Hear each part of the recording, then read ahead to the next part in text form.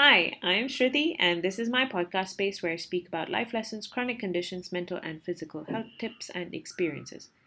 Please note that this podcast is available in text format on my website, allthingsendometriosis.com, in the podcast section. And very importantly, this podcast does not aim to substitute any medical advice because I am not a medical professional. I'm just sharing what I've observed and learned over time. A few months back, I did a podcast on forcing yourself to be positive. It's actually episode 8, in case you wish to listen to it later. In that podcast, I spoke of how it's important to be able to let out your emotions, even if they're negative, because suppressing them because you're supposed to be positive can be counterproductive. Now, the other day, I revisited an IGTV video I had done in April 2019 on body positivity. So I thought to mix up what I said then and my take on it today, because some of the talk on body positivity, just like the talk on being positive, can be toxic, and we may not even realize how it may be harming us. So here goes. Here's what I said in that IGTV video in April 2019. There's a lot of talk about body positivity, accepting how you are, accepting others, etc. It's all good stuff. It's all great. Because it means we're not looking to pull ourselves or others down based on how fat, thin, fair, dark, tall, short we are.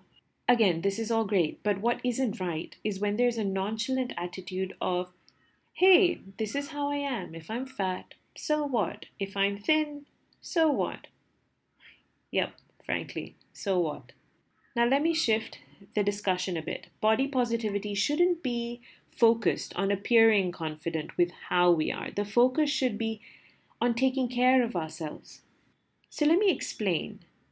I don't feel positive about my body by just saying, hey, my skin is deteriorating, but I've accepted it and that's where it ends. In fact, acceptance is the first thing. What about the next stage, where we respect what we have enough to take care of it? Medication and illness has made sure that my skin has blemishes, the tone is getting patchy, I'm getting rashes. I was confident to meet people at my worst a couple of years ago. My whole face was covered with scars. So I was confident, but I felt I wasn't really being positive towards myself by just accepting it. Even today, I make continuous, regular, loving efforts to take care and help my skin by eating right, applying natural things on my face. For me, that's positivity. Another person's perception or reaction doesn't bother me. What matters is whether I am respecting what I have. Now, going back to what I said earlier, yep, so what? This is how I am. Again, yep, I'll say yes, so what? Frankly, we all have a different approach to things, but overall, a nonchalant attitude only harms us. It has no bearing on another person because we all have our own stuff to handle. So, once again, I believe that body positivity can't stop at just accepting how you are and leaving it at that.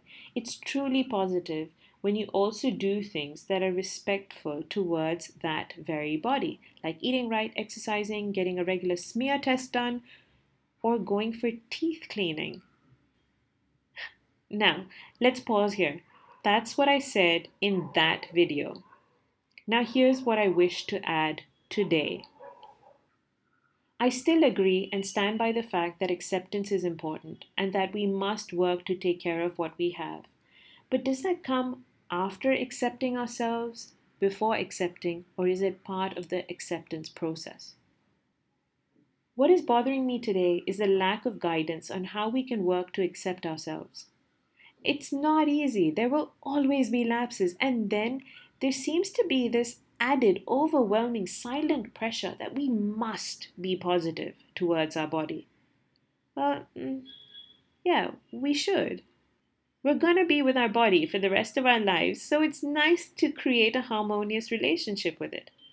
I want to share the one thing I do to help me work on the acceptance and maintain that acceptance. The one thing I do, more than the self talk, is the action. I take time out to cut my nails, file them, massage my hands and feet, take care of my skin and hair. All these actions are times when I create and build a bond with myself. It's me actively loving myself through these actions that makes my body feel cared for. These rituals lead to acceptance, and that answers my earlier question. Taking care of ourselves is a part of the acceptance process, and it helps to maintain that positivity as well. Yes, I get frustrated with aspects of me, but it doesn't last long enough to have an impact on how positive I feel towards myself. It doesn't throw me off my path of acceptance or my ability to maintain it. I can brush these off moments quicker because I'm actively building my acceptance brick by brick towards myself, cementing it, making it stronger each time. So, yes, the talk of body positivity can be overwhelming, but it doesn't have to be if we approach it for the right reasons and through action. I reshared and shared these thoughts today in the hope it'll help someone who is searching for how to build a positive relationship with their body.